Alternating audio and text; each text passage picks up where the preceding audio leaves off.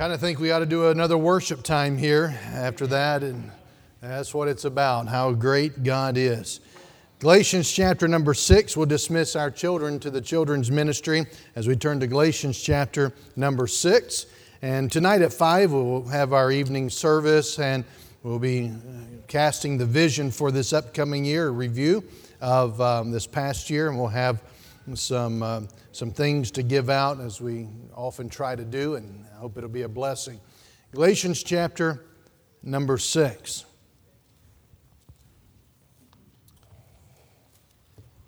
Let's go ahead and stand together if we can. And we'll begin our reading in verse number 6. This final chapter, Paul's giving to the Galatian believers their responsibilities. He talked about burdens, what to do with your own burden, what to do with other people's burdens, how to restore someone who's been overtaken in a sin burden. And now he's moving into what I would say, it seems like he's changing gears here as he brings this to a close. But we're going to look at verse 6 through verse number 10 here this morning. Verse 6, let him that is taught in the word communicate unto him that teacheth in all good things. Be not deceived, God is not mocked. For whatsoever a man soweth, that shall he also reap. For he that soweth to his flesh shall of the flesh reap corruption. But he that soweth to the Spirit shall of the Spirit reap life everlasting. And let us not be weary in well-doing, for in due season we shall reap if we faint not. As we have therefore opportunity, let us do good unto all men, especially unto them who are of the household of faith. Notice verse number 9, probably the more familiar verse in all this chapter. Let's look at it and let's say it together out loud. Galatians 6 and verse 9 together. And let us not be weary in well-doing, for in due season we shall reap if we faint not. Someone asked a pastor one day why a church can experience real revival but be so soon back to self-focus and get their eyes and mind off of things of God and start slacking off and drifting once again. I thought the pastor's response was a good response. He said, well, one reason is that good people get tired in doing good more than bad people get tired in doing bad. Good people do get tired in doing good. How's your revival doing? Your personal revival? I want to preach this morning on this thought. It's always too soon to quit. It's always too soon to quit. Thank you. Please be seated. Just like any passage, there's a big context, a big idea, a big picture. To understand what we're going to look at this morning about this matter of not getting weary in well-doing, not quitting, we have to at least understand the context that Paul put this in.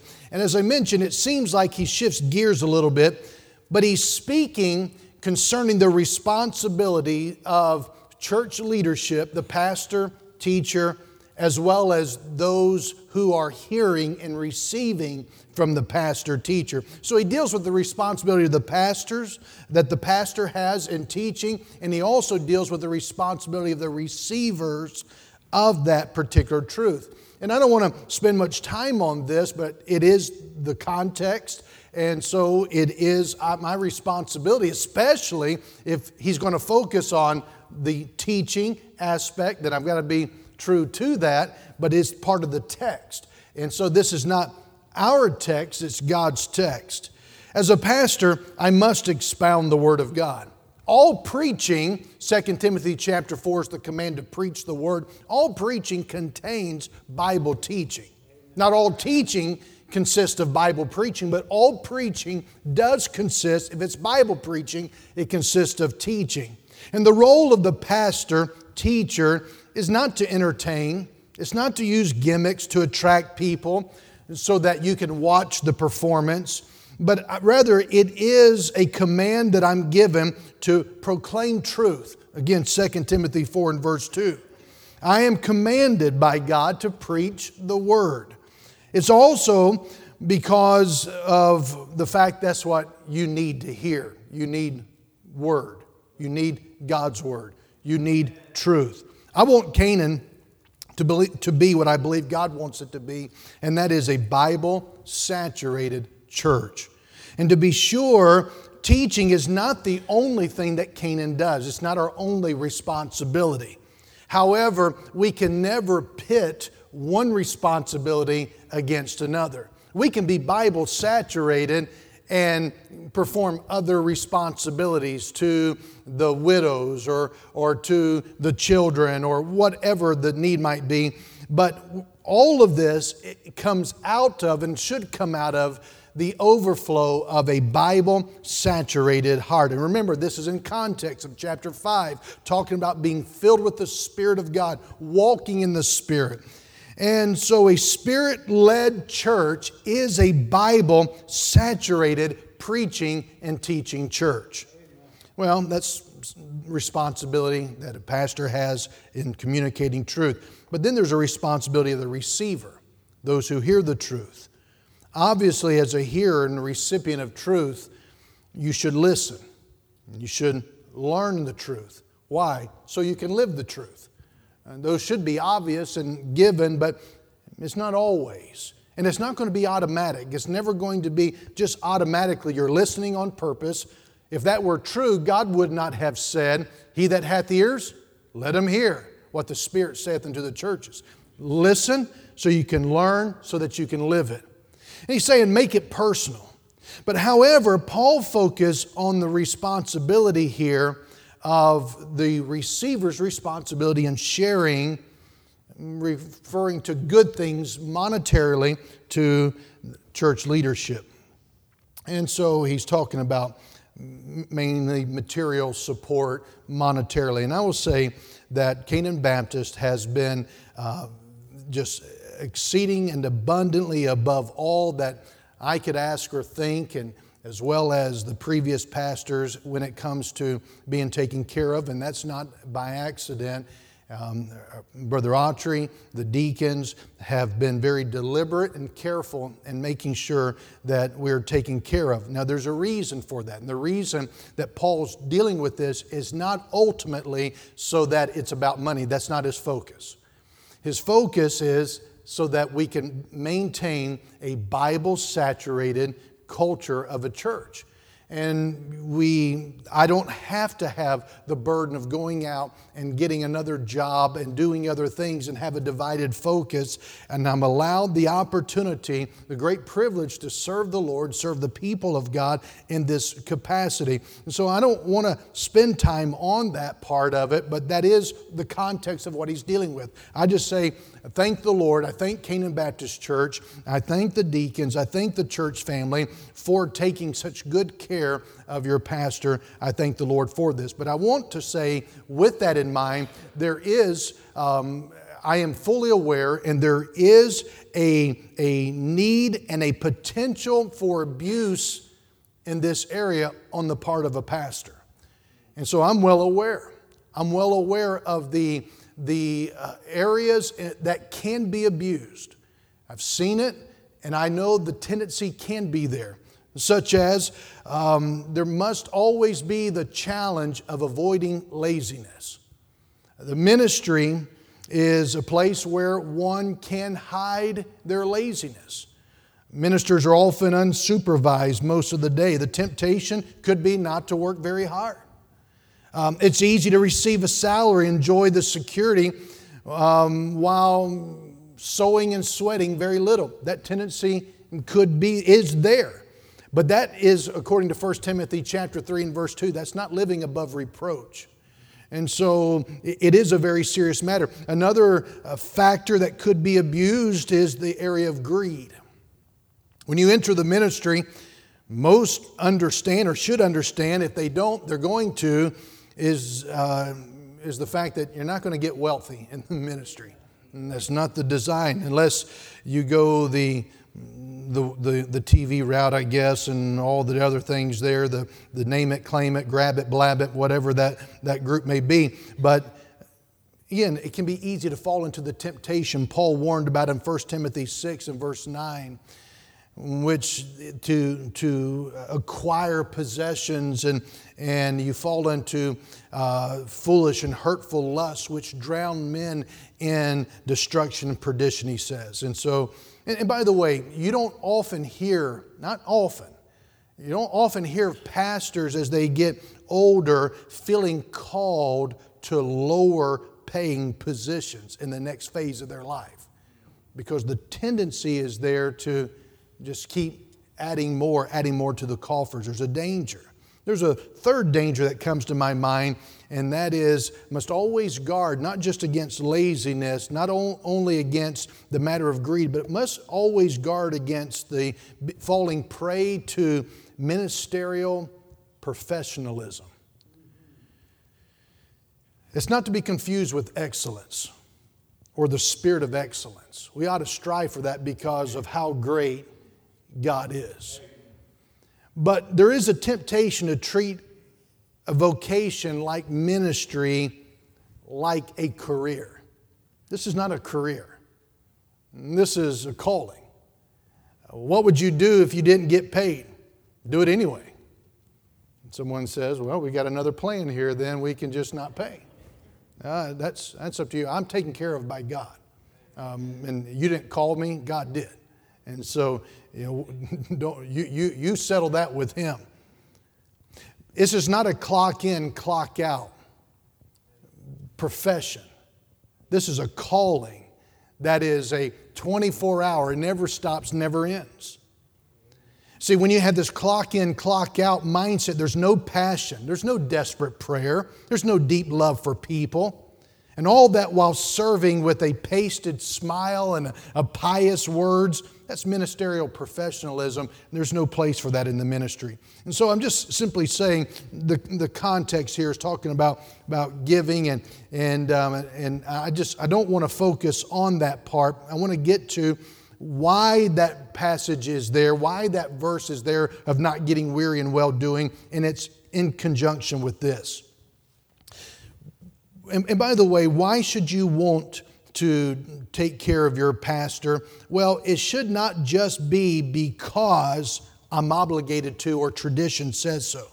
It ought to be because we love the Word of God and we want to see it spread and saturate us and go from here throughout the ends of the earth. But let's jump to this matter of Galatians 6 and verse 7 through 9. He's motivating the people here to live for God with an agricultural allegory. The central phrase would be this: we shall reap, verse number 9. For in due season we shall reap. We should not get weary from doing good. Why? Because we will reap. When? Due season. Due season is when it's going to happen. And so he's giving a message to those who are weary. Do you feel weary? Some of you look weary. Some of you always look weary. Sometimes your weariness isn't so much the weariness that comes from doing good. It's weariness because you're not stopping doing bad. The way of the transgressor is hard. Yeah. But he says, I have a message for those who are weary. What is it? Hold on. Harvest is coming. The weight may seem unbearable, but the harvest is coming. The grass may be greener on the other side of the fence, but harvest is coming. The land may seem barren. The seed may seem powerless. The weeds may seem unstoppable, but harvest is coming. Remember the song, Sowing in the Morning? Sowing seeds of kindness, sowing in the noontime and in the dewy eve, waiting for the harvest and the time of reaping, when we shall come rejoicing, bringing in the sheaves. So what do we do in the meantime? Let's look at it. Number one, notice in verse number 7. Be not deceived, God's not mocked, for whatsoever man soweth, that shall he also reap. For he that soweth to his flesh shall of the flesh reap corruption, but he that soweth to the Spirit shall of the Spirit reap life everlasting. Number one, keep doing good. Keep doing good. Keep doing good. He gives a word of warning here in verses 7 through 9. And he's giving us this word of warning. And in this, he gives us the principle of sowing and reaping. Whatsoever man soweth. In other words, you will harvest what you plant. You will harvest what you plant. Now, there's three parts to this principle of sowing and reaping.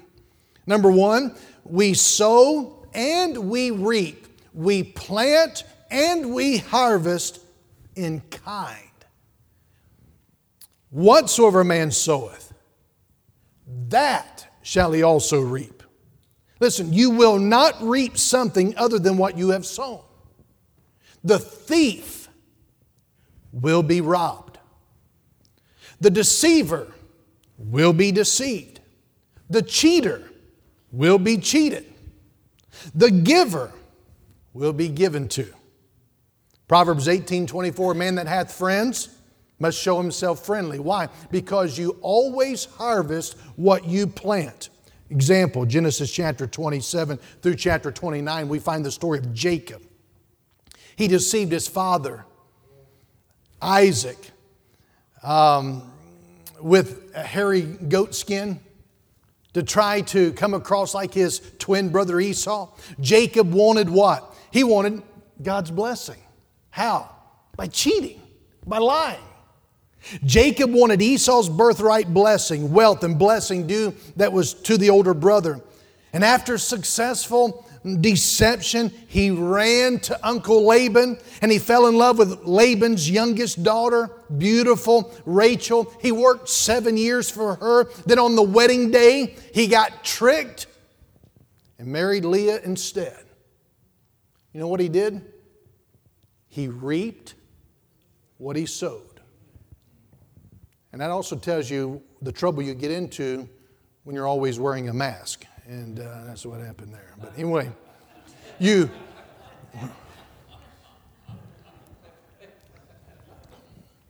we sow and we reap in kind, but then we sow and reap in time.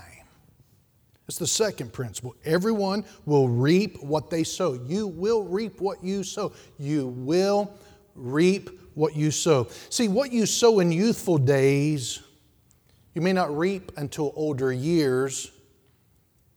And what you sow in time, you may not reap until eternity, but you will reap what you sow. You will. You say, no, I won't. Yes, you will. So I don't see it. I don't believe it. Doesn't matter whether you see it or believe it. God says that's what's going to happen. You'd be wiser to listen to what God says. Years ago, a man wrote to the editor of a newspaper saying, I'm not a Christian. I blaspheme the name of God. I work on Sundays. I do not give tithes or offerings to the work of the Lord. I do not even go to church. I'm a successful farmer. Here it is, October. We're getting ready to reap our crop. And I have better crops than all the so-called Christian friends that I have. How do you answer and explain that? Well, the editor of the paper answered and said in the newspaper this, quote, God doesn't always settle His accounts in October. That's right. But you will reap in time. God always settles His account. Payday will come someday, and every man will reap according to God's time frame. Remember, the Egyptians decreed that all male infants of the Hebrew children were to be put to death. You remember that? All those Democrats voted. And 80 years the Egyptians prospered. Yet the sowing and reaping principle happened in God's time. Exactly 80 years after the Hebrew children were put to death, God poured out the plagues on the land of Egypt. And the 10th plague saw the death angel come, and every firstborn child in Egypt was slain. What happened? They reaped in God's time. You will reap what you sow. You will harvest what you plant in God's time. I'm going to give you another illustration. I've given this years ago, but it sticks in my mind and has for several decades. Evangelist Oliver B. Green. How many recognize the name Oliver B. Green? He made an interesting statement. He's now in heaven. He made an interesting statement just months before he went home to be with the Lord. He said that he did not believe that God would even allow him to see his 70th birthday because he had dishonored his parents as a young man and he was disrespectful. He was right. He died short of his 70th birthday in his 69th year. God allowed him to see 69 years of life and many fruitful years of ministry, but God took him home just short of 70. That testimony always stuck with me. In his autobiography entitled From Disgrace to Grace, he gives the story of his life as the black sheep of a respectable family before and after his conversion. Let me read you some of the quotes. Honoring father and mother in the Lord has a promise along with it. I am sure I will die at an early age if Jesus tarries. I will not live to be an old man. From the time I was 9 years old until I was 19, I did not honor and respect my parents. I broke my father's heart. I put him in an early grave. I robbed him of his money and of his wealth. I dishonored him to the extent that I brought reproach and disgrace upon his name. I was known as the black sheep of the Green family because of my wretched living. I was not welcome in some homes where other young people were. Since I did not honor my parents, I lost the promise of long life upon this earth. You children who have no respect for your Christian parents, who are breaking their hearts by the things you do, the places you go, the company you keep, you mark it well. You will not live to a ripe old age because honoring godly parents promises long life and blessings on the earth. If you are deliberately disobeying godly parents, rest assured that you will reap what you are sowing. All will one day reap what they sow. You will do it in kind. Exactly what you plant is what you will harvest. You'll do it in time. It's not your time, it's God's time. But there's a third aspect to that principle. We sow and reap in increase. Increase. That is, you'll always reap more than what you sowed. You will always harvest more than you planted. Hosea 8 and verse 7, for they have sown the wind and they shall reap the whirlwind. It's true in the physical realm. The largest living thing on earth, I am told, is the giant sequoia redwoods. So large that it takes, in some instances, 30 men joining hands to go around the base of the tree, which can stand up to 190 feet tall, and you see a picture of that on the screen. Yet this tree comes from a tiny seed, no bigger than the seed of an orange. That's true in the spiritual realm as well, positive and negative. What's the determining factor as to what you're going to harvest or what you're going to reap? It all depends upon what you're sowing. In a real sense, you're determining your tomorrow by what you're planting today. You get in the will of God today, you'll be in the right place tomorrow. You reap what you sow. So He's giving us a word to the here. This first element, He's speaking to us a word of warning concerning sowing and reaping. In verse number 8, however, He gives a word to the worker. Notice in verse number 8, for he that soweth to his flesh shall of the flesh reap corruption, but he that soweth to the Spirit shall of the Spirit reap life everlasting. It's a word to the worker. In other words, the emphasis of verse number 7, be not deceived, God's not mocked. Whatsoever man soweth, that shall he also reap. Verse number 7, he's really putting the emphasis upon God's sovereignty. Don't be deceived. You can't hoodwink God. You can't pull one over on God. But verse number 8, he's talking now of our responsibility, sowing. It's not the reapers who decide what the harvest will be like. The farmer doesn't go out when it's time to harvest and reap. he doesn't determine what he's going to reap. The sowers determine that. It's what you do. It's what you plant. You don't have any control over the harvest after you plant, but you control the harvest by what you plant. Since all of us will reap what we sow, it's important that we sow in the right field. There's only two fields. According to this passage, it's the field of your flesh or it's the field of the Spirit. The field of the flesh, notice in verse number 8, for he that soweth to his, say the word, flesh. What is that? Your old sinful patterns of living, your old habits of life, your old ways of thinking and acting. The part of you that desires your own way and wants to do your own thing. It's the part of you that's constantly causing you to sin. And he says you plant in that arena, guess what? You're going to reap in that arena. Sowing to the flesh is to allow its evil desires and actions to dominate you. You know why some of you want to do wrong? Is because that's where you're sowing. Harboring a grudge.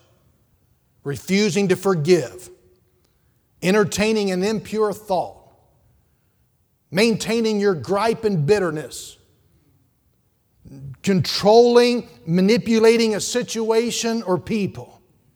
Attempting to escape reality through drugs or alcohol. Or denying reality by just hoping it'll go away. Or whenever we develop a critical attitude, being nitpicky, being prejudiced, complaining, refusing to take a stand and remain passive, lingering in bad company, entertain pornography or other vile, sinful aspects of media. He says you sow to the flesh, you're going to reap what? Look at it. You sow to your flesh, shall of the flesh reap, what is it? Corruption. What is that? It means decay. You're going to reap morally spiritual rottenness. When we choose to embrace a fleshly pattern of living, whether an attitude or action, you start to spiritually decay. Good goes to bad, bad goes to worse. Ernest Hemingway, recognize the name?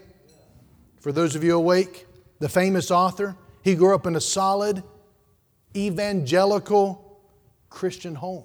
Did you know that? His grandparents were missionaries.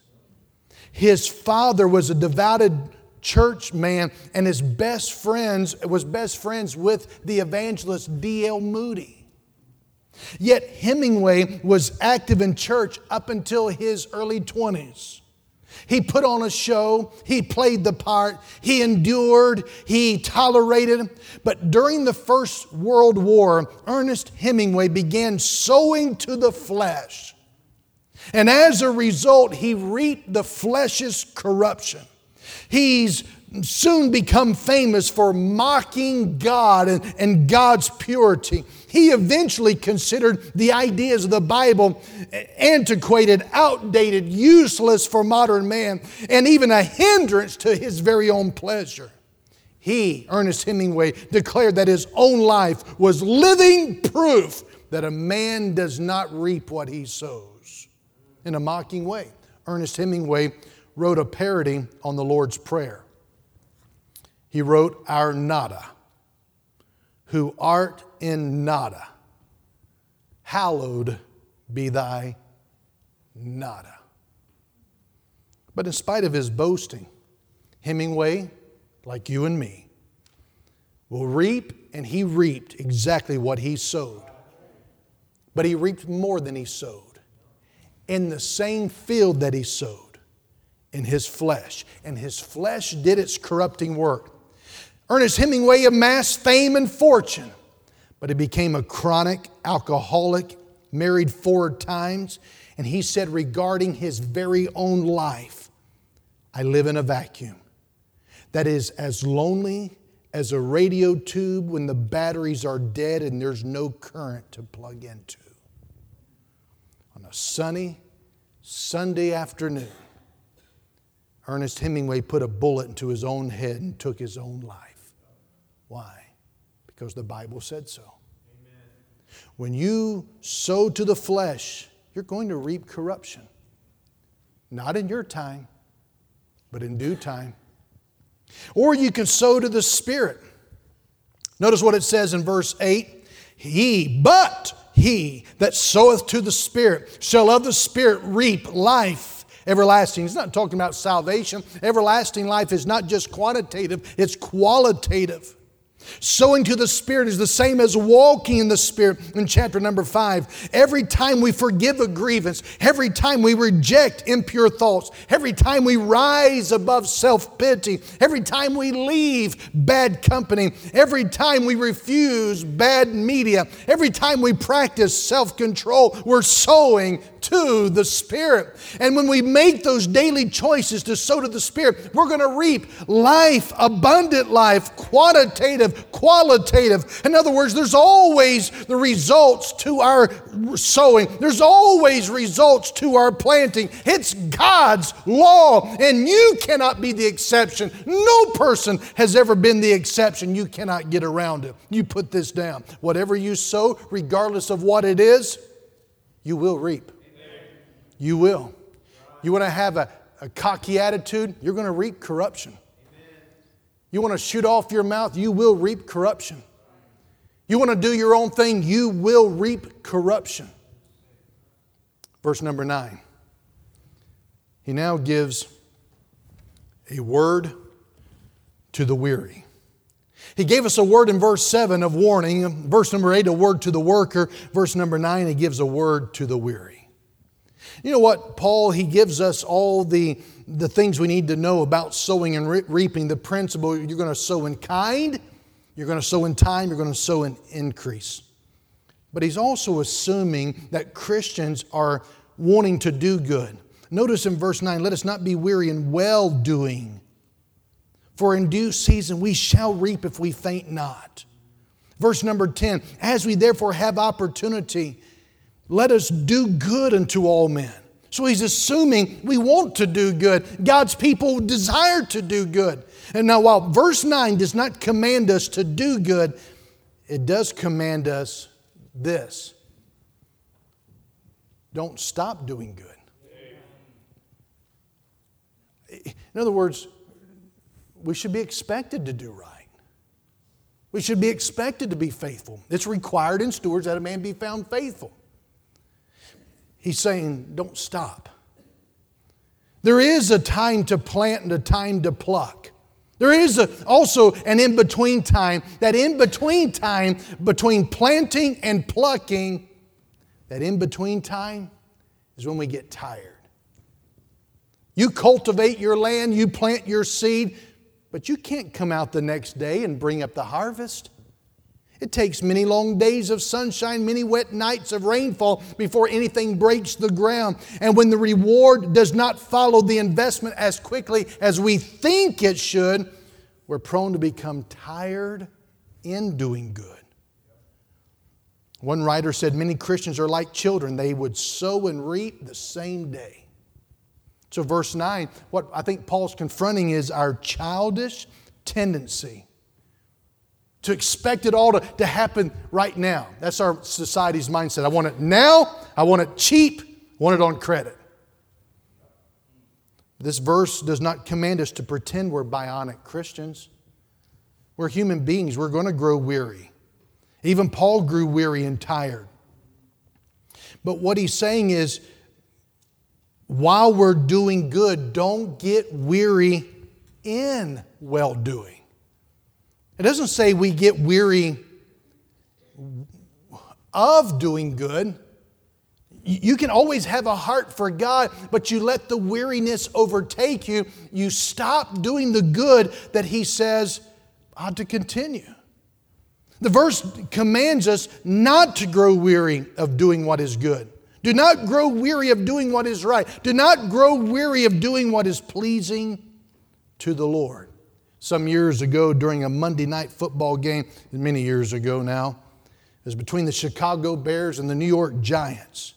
One of the announcers observed that Walter Payton, the Chicago Bears Hall of Fame running back, he had accumulated, I thought this was interesting, over 9 miles of rushing yards in play in total career rushing yards. 9 miles.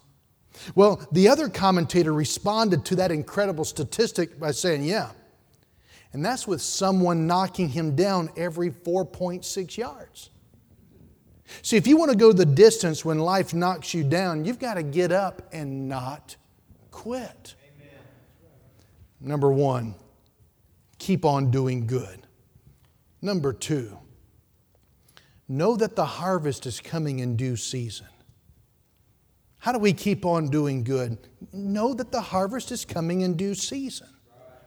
The Bible contains promises all throughout, thousands of promises. And what God is telling us is, hang on, don't quit. Let my promises come to fruition in your life. The first promise is Genesis 3 and verse number 15. The last promise is found in Revelation 22 and verse number 3. D.L. Moody said, let a man feed for a month on the promises of God, and he will not talk about how poor he is. If you would spend a month feeding on the precious promises of God, you wouldn't be going about complaining. You would lift up your head and proclaim the riches of God's grace because you couldn't help it. Amen. Spurgeon said, the great Baptist preacher, C.H. Spurgeon said, many people are born crying, live complaining, and die disappointed. Why? Because they chew the bitter pill, which they would not even know to be bitter if they had the sense to swallow it whole in a cup of patience and water. What happens? You just get independent of God. You get sideways. You figured everything out. But the problem is you're not God. In the realm of agriculture, you can chart the coming harvest. You can look up, when should this plant bloom? When should this crop come to fruition? In the realm of spiritual agriculture, however, you cannot chart the coming of the harvest. But here's what you can chart, that God says the harvest is coming. You know, it takes some time to develop a Christ-like character. It takes time to grow a healthy church. It takes time to build a mature relationship. It takes time to raise responsible children. It takes time to establish a productive walk with God. It takes time to reach worthwhile goals. It takes time to effect positive change. We live in a society, as I mentioned, with two passions. I want it all and I want it now. I want it all and I want it now. But planted seed does not bear fruit overnight. It's not going to happen. In God's infinite wisdom, He set up seasons of the soul. As a result, harvest may not come in a hurry. You may be in a hurry, but God's not. It may not even come to fruition in this life. But it will come. Waiting on God time is never a wasted time. He says it'll happen in due season. Due.